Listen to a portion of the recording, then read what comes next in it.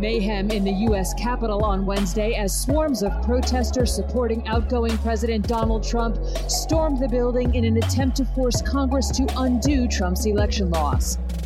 Now, from the debate over gun safety to a resurgent threat here in the United States. That's domestic, homegrown terrorism. That attack, that siege, was criminal behavior, plain and simple, and it's behavior that we, the FBI, view as domestic terrorism.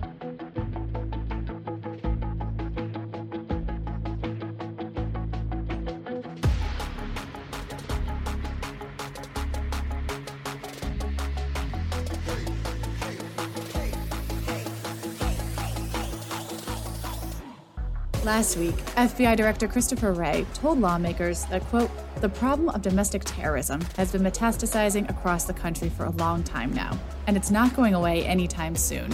As the focus on terrorism shifts away from foreign actors and moves closer to home, we asked, what are the roots of this homegrown violence? Is a U.S. brand of extremism being exported globally? Today, is the U.S. at a greater risk from extremists inside its borders than outside them? This is State of the World, produced by the World Affairs Council of Connecticut. I'm your host, Amanda Jolly, and this week we're talking with Seamus Hughes. He's the Deputy Director of the Program on Extremism at George Washington University. We discuss homegrown extremism, the impact of technology on these movements, and the future of domestic counterterrorism. Moderated by Council CEO Megan Torrey. Thank you, everyone, for joining us. There is so much to get to, so I really just want to get started. Seamus, so on January 6th of this year, the violent insurrection on the United States Capitol woke us up as a nation to the threat of domestic extremism and domestic terrorism. Can you kind of set the scene for us? Who were these individuals that attacked the Capitol? Are they outliers or are they representative of the larger threat we're facing as a nation and, the larger threat of domestic extremism here in the U.S.? Great. First of all, let me say thank you to the World Affairs Council for having me. I spent my formative years after college in Connecticut and Stanford and Bridgeport. And so let's turn to a more sober conversation, which is domestic terrorism. So if you look at January 6th, think of it like a bug light. It attracted all forms of domestic extremists. And so this is a relatively timely conversation because just yesterday we put out a report looking at everyone who was arrested at a federal level for charges on January 6th. It's about 300 folks so far, and the investigation's ongoing. The FBI director has testified yesterday that they got 250,000 tips from the public. But if you pull back the curtain of the folks who traveled, who got and broke into the Capitol, there's a spectrum, right? On one side of the spectrum, you have militias like Oath Keepers and Proud Boys. These are more organized groups with command and control and hierarchy. They tended to be former military folks or have some sort of operational background. Then you had a pretty good cluster of folks who, what we called as clustered networks. These are folks that travel with their friends, families, husband and wives to the group. And then finally, the largest category of the 300 folks who've been charged and arrested are what we term as inspired believers. These are folks that don't have an operational connection to groups, didn't have any friends, but were drawn to the movement. And so, like I said, it was a bug light. January 6th went out and everybody came in, and it gave you a sense of what you're talking about on the spectrum of domestic terrorism, from the very well prepared to the kind of merely curious who take selfies in front of a George Washington bust at the Senate Rotunda, right? And there's a different range of support, whether it be folks that brought in, walkie-talkies and hid their guns outside, to others who, smoked weed on the Capitol grounds and got arrested for that. So when we're talking about the look at January 6th, it is very much a hodgepodge, basically an island of misfit toys.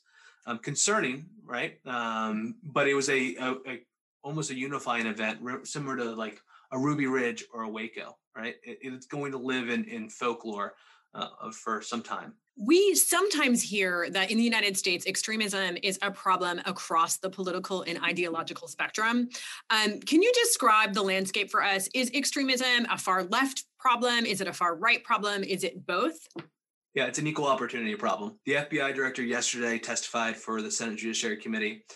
When he started as the FBI director, they had 850 domestic terrorism investigations open at any given time. Yesterday, he testified they have 2,000 open investigations. So the numbers are rising steadily, but it comes from all different political spectrums. Obviously, the vast majority, when you look at the cases, are white supremacist and anti-government movements, but you do also see far left anarchist movements, everything in between, single issue, folks that are upset about COVID lockdowns to everything in between. So you got to think of domestic terrorism. It's a term of art in government. And I spent a good amount of time in the intelligence community. When you say domestic terrorism, it doesn't just mean white supremacists. It doesn't just mean far right. It doesn't mean far left. It means everything. And so it's a catch-all phrase for a lot of this. And the way we approach domestic terrorism is much different in terms of laws and responsibilities and resources than we do, say, international terrorism. So cases of ISIS and Al-Qaeda. There's different laws in the books. There's different approaches to it. And so it's in very way a kaleidoscope of extremism, a mosaic you got to kind of put together. So, in the post 9/11 world, the United States was so focused on fighting terrorism abroad. How do you think sort of the domestic terrorism landscape has changed since 9/11? Have we as Americans changed our perception on terrorism? Well, I think January 6th was an eye-opening event for a number of people. But if you've been watching this for decades, you realize that all the lights were blinking red for quite a while. And when you look at domestic terrorism in the U.S., there is a good number of folks who are organized, has a leadership structure, is training at 100 acres in a town in Georgia, shooting guns and hanging out with 10 of their friends. Whereas when you look at international terrorism, they tended to be folks, ones and twos of people, so not large numbers of individuals. So in many ways, there's an organizational structure for domestic terrorism that there wasn't for international terrorism supporters in the U.S. Now, that's a good thing and a bad thing. A good thing because it's easy if you're the FBI to put together your corkboard with your yarn and figure out the organizational structure and then start arresting folks. It's a bad thing because they've relatively had a freedom of movement that groups like ISIS and Al-Qaeda haven't had in the U.S. So if we're looking across the spectrum, across the United States at domestic terrorists, what are some of the most prominent sort of groups and where are they in the United States? Yeah, all over, unfortunately. And I don't want to be alarmist, right? You got to put this in context. You're talking about 2,000 active investigations in a population size of 330 million. So a relatively reasonable number of things, but you're talking about the traditional kind of KKK, white supremacist, neo-Nazi type of groups, but an increasing number of what we would term as anti-government movements. And so these are people that see government as an overreach, as infringing on First Amendment or Second Amendment rights, and are rallying around that. And then we can't discount the role of the internet into this whole conversation. So we had a number of folks that showed up on January 6th that were drawn to this idea of QAnon. An individual they believed was telling them the prophecy of what was happening in the U.S. and they needed to help stop that. And so the role of social media to connect all these folks in a way they hadn't before. It was a little bit harder in 10 years ago or 15 years ago when you're a big fan of white supremacy to find other people that are fans of white supremacy in your town. You can now make that leap online and then connect. So when we're looking at who is vulnerable, to recruitment, who is the most vulnerable to recruitment by domestic terrorism groups? I think there's a spectrum. I would say if I spent my career looking at both ISIS cases and domestic terrorism cases. For the ISIS cases, for international terrorism, they tend to be younger folks, 20-year-old, 21-year-old, impressionable youth. When you look at domestic terrorism cases, they tend to be on the older spectrum. In fact, when you look at the cases of individuals who charged on January 6th, the average age is 39. And for the women in the data set, the average age is 45. So it almost seems like a second act in many ways, right? These are folks that are prone to believe conspiracies. These are folks that want to have a sense of belonging, and these groups provide some level of it. I should note that if anyone ever tells you here's a profile of a domestic terrorist and here's the top 10 list they need to check, and if you get that top 10 list, that person's going to be a domestic terrorist. kick them out of the room immediately, because there isn't one, right? You wish as a law enforcement officer or a psychologist or things like that you had that checklist, but people by their very nature are complex, all right? And the reason why they join domestic terrorist groups, domestic extremist groups, is equally as complex. And so I wish it was an easier process, but it's just not. Has COVID increased recruitment by domestic terrorism groups? Yes and no. And that's a typical academic answer, but let me explain it, right? So yes, in terms of more people spending time online, they're getting down a rabbit hole of conspiracies, right? And yes, because COVID in many ways kind of reinforced a narrative that had already been out there for anti-government groups, which is government overreach, right? They've enforced lockdowns. And so as such, government can't do that. They're infringing on our rights. We have to push back on that. In fact, when you saw the rallies against lockdowns around this country, there was obviously a number of people that had legitimate concerns about the role of lockdowns. But then you saw anti-government groups and members try to co-opt that movement and reinforce what they saw as the beliefs. Now, here's the no on that question. Megan, you and I are more likely to join a domestic extremism group if I know you in person, right? So social media obviously matters, and the online environment obviously matters. But like most things, you're more likely to commit a violent act if you think your best friend thinks that violent act is okay too, right?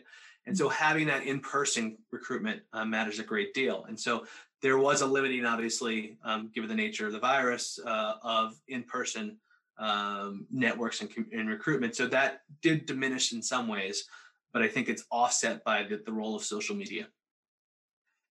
So when we're looking at, again, who's vulnerable to domestic extremism, we have been hearing a lot about recruitment in law enforcement, recruitment within our military. In fact, I think that the Pentagon released a report last week about recruitment within the military and within our veterans.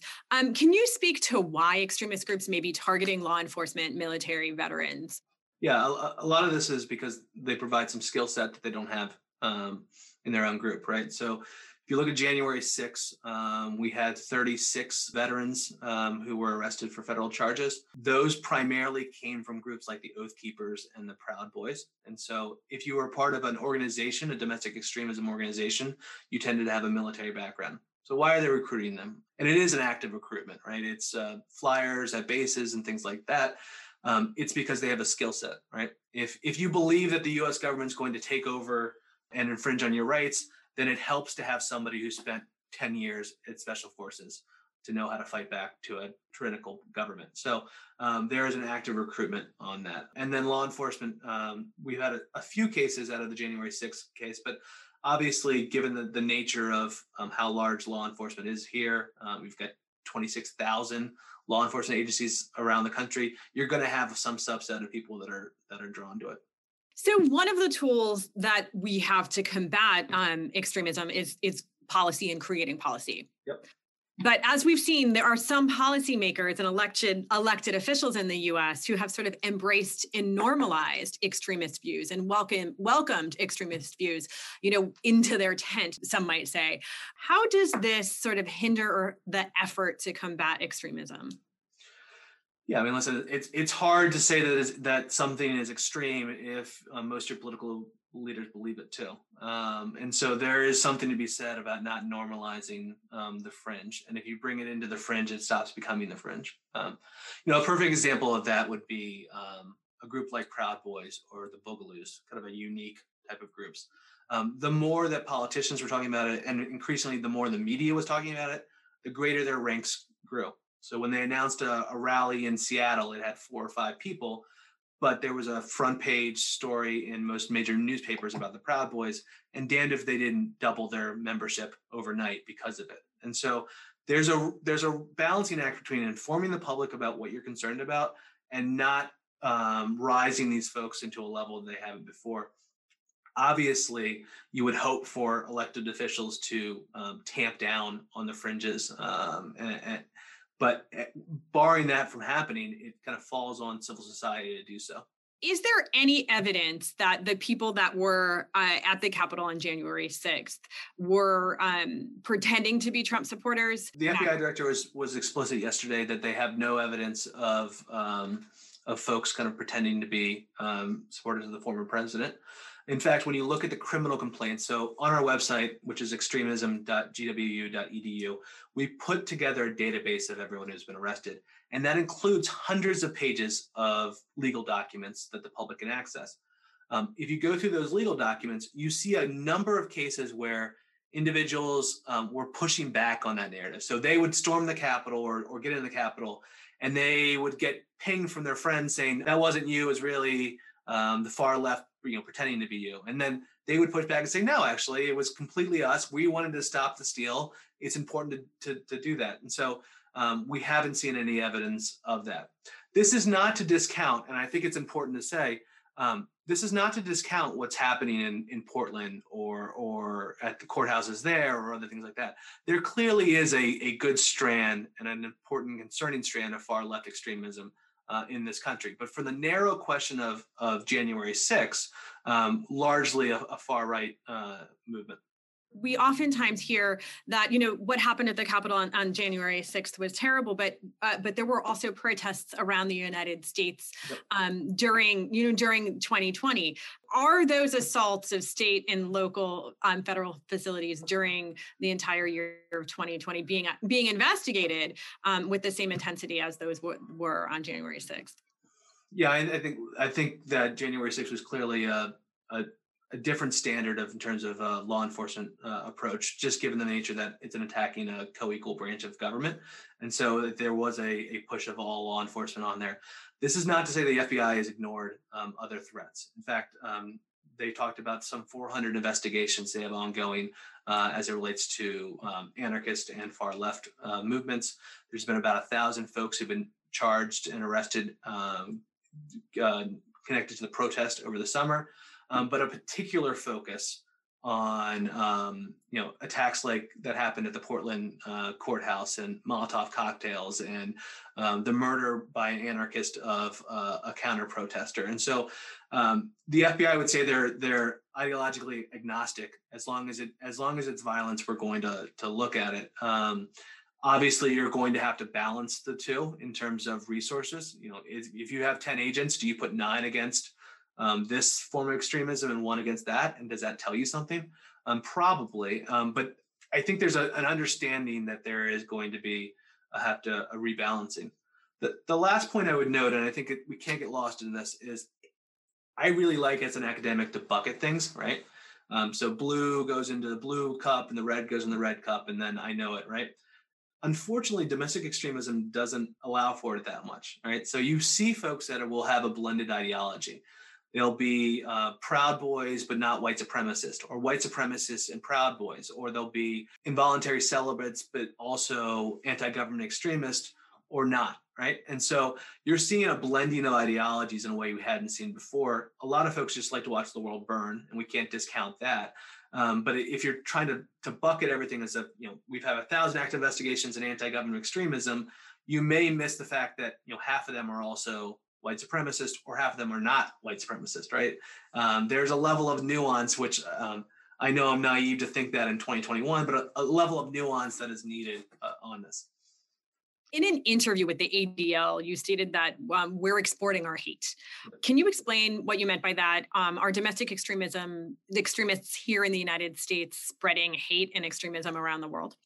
Yeah, and unfortunately, I think, unlike, say, ISIS or Al-Qaeda, where a foreign ideology came here and was recruiting Americans, in this scenario, we're seeing a domestic extremism ideology that's exporting its beliefs out elsewhere. And what do I mean by that? You're seeing travel from Americans to places like the Ukraine to join far-right groups there, the Azov Battalion and other places like that.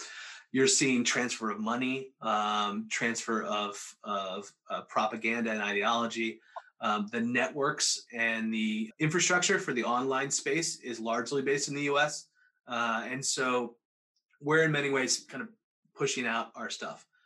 There's a reason why you see a Proud Boys chapter in Scotland, right, which started in the US. And so there is some, unfortunately, just the interconnectivity of the world will mean that we're going to push out more. So you also wrote a book on American supporters of ISIS. So are Americans involved in jihadist activity abroad significantly comparable to homegrown extremists here? Yes. And so I'm old enough to think that we can chew gum and walk at the same time, right? You should be concerned about the Nidal Hassans of the world that committed the Fort Hood attack as much as you are the Dylan Roofs of the world. And unfortunately, if you're the law enforcement, the intelligence community, you can't just sleep on one side and not ignore the others. And so obviously that the height of ISIS, when they controlled large swaths of territory the size of the United Kingdom, they were recruiting at a larger clip than they are now. But we still see, in fact, in Connecticut, we still see a number of cases coming out of Connecticut of folks that are trying to travel to Syria and Iraq. And so it's unfortunately a busy time for law enforcement. When we're looking at the roots of recruitment into violent extremist groups, what would you say are some of the root causes? For the ideology, or just the reason why people are recruited? Both. Okay, so I mean, there's clearly a decades-long histories of white supremacy that we need to address, and has its roots in this. For the anti-government movement has been around for quite a while. Think of Ruby Ridge and Waco, and so there's always been a strand of contrarianism is the wrong word, but some sort of strand of contrarianism when it comes to anti-government movements, and then white supremacy has veered off into very different organizations, but has always been present in some form, whether it be larger or smaller in the U.S. And so that's going to stick with us for some time, and a level of soul searching is probably needed to address it. When we are looking at how we combat domestic extremism, one of those things that we've heard is that it is far more easier to prosecute a foreign terrorist than it is a domestic terrorist. What are some of the policy recommendations that you would have for us going forward? So there's this question, right? So you have this domestic terrorism statute. So if you're for international terrorism, if you drive to Bradley Airport and you're going to go join the Islamic State, you can be arrested for material support, the material being yourself, right? If you're a white supremacist and you're going to drive to Ukraine and join a group over there, you can't actually be arrested for material support because there's not a equivalent charge in the domestic scene. Now, we can address that, but given my past life as a campaign political operative guy, I would tell you that the prospects of that passing the House or the Senate is zero on a good day, because there's always a concern that government, whether it be whether you fall on the Trump, the Biden, or anywhere in between, that depending on the administration, a domestic terrorism law will be used against folks they disagree with. Right? So let's put that aside for a moment. It may be the way to go on things, but it's not going to happen. What are the things you could do kind of immediately? First and foremost, we have to get more information on the number of arrests and active investigations for the FBI. So the FBI director says 2,000 active investigations, but I don't know what the hell that means, right? Does it mean 800 investigations for white supremacists and 400 for far left extremists, 100 for anti-abortion extremists? And so we need some level of clarity, because domestic terrorism is a catch-all phrase. The other thing we may want to look at is, after 9/11, we set up a center called the National Counterterrorism Center. It looks and trades information as it relates to international terrorism and brings in 16 different agencies to look at all the information. It is narrowly focused on international terrorism. We may want to expand its mandate to domestic terrorism. Two other things to look at, because I know we're hitting against time. One is, we talked about this, the role of military on domestic extremism. The FBI warned Department of Defense 60 times last year that they had an active investigation on their individuals, right? And so clearly a problem, but we can expand the reporting requirements so that DOD knows that, John that's getting on the base is under active investigation for being part of, a neo-Nazi group. Okay, well, DOD may limit his ability to have a gun on base for that day, right? And so there's a level of information. The last thing I would note is there's a lot of disinformation, misinformation, and just general misunderstanding of what happened on January 6th.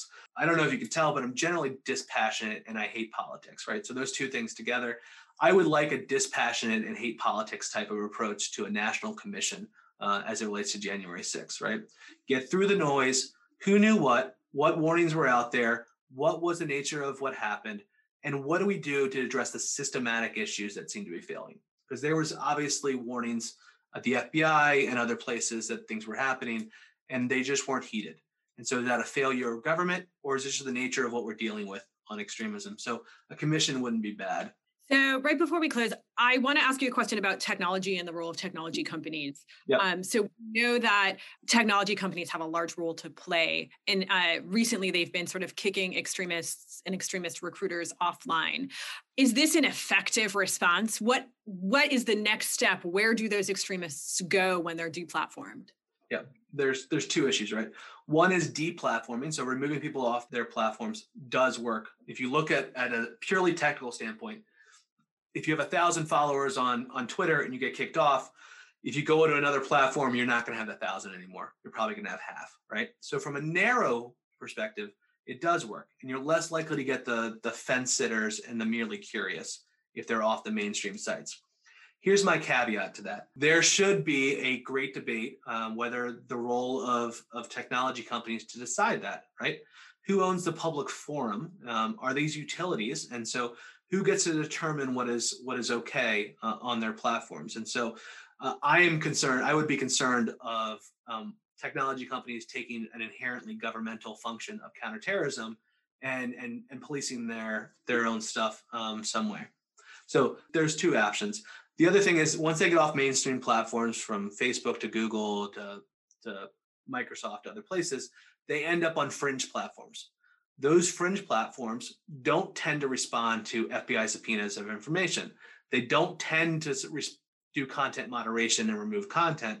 They don't tend to be particularly responsive to other concerns, right? So you may reduce the radicalization pool, so the number of people that are drawn to it and see that message, but the mobilization pool, the folks that are going to commit a violent act, may be strengthened and get deeper because they're only talking to the folks they want to talk to, right? It's an echo chamber online. And so we as a society have to decide what's our level of acceptance of extremism on our public forums. So one last question, as a civil society organization, the World Affairs Council sort of, really tries to encourage dialogue. Are there things that we as community leaders can do to sort of encourage moderation, to help combat extremism besides conversations like this? How do we reach those that we're not reaching? Yeah, I mean, I think there's a few things, right? So you can do kind of the internet safety approach to kind of alert your children and grandchildren about the dangers online. Particularly when it comes to QAnon, where it's very easy for someone to go down a rabbit hole and come out, 2 weeks later, believing the most asinine things, right? So there's a role for informing the public on this. We can't also discount, I'm less likely to hate you, Megan, if I know you in real life, right? If I know who you are, what you do, if you play, softball on a Saturday, right? So there's something to be said about demystifying our neighbors, right? And getting a sense of that. So a level of interfaith connections is always warranted on these type of things. Internet safety, it is a tired and lazy saying, but I'm going to say it anyway. See something, say something is important in this scenario. If you look at the cases of January 6th, the vast majority of folks who are arrested were turned in by bystanders. So people saw something that was concerning, didn't really know what to do with it, and kind of just let it lie.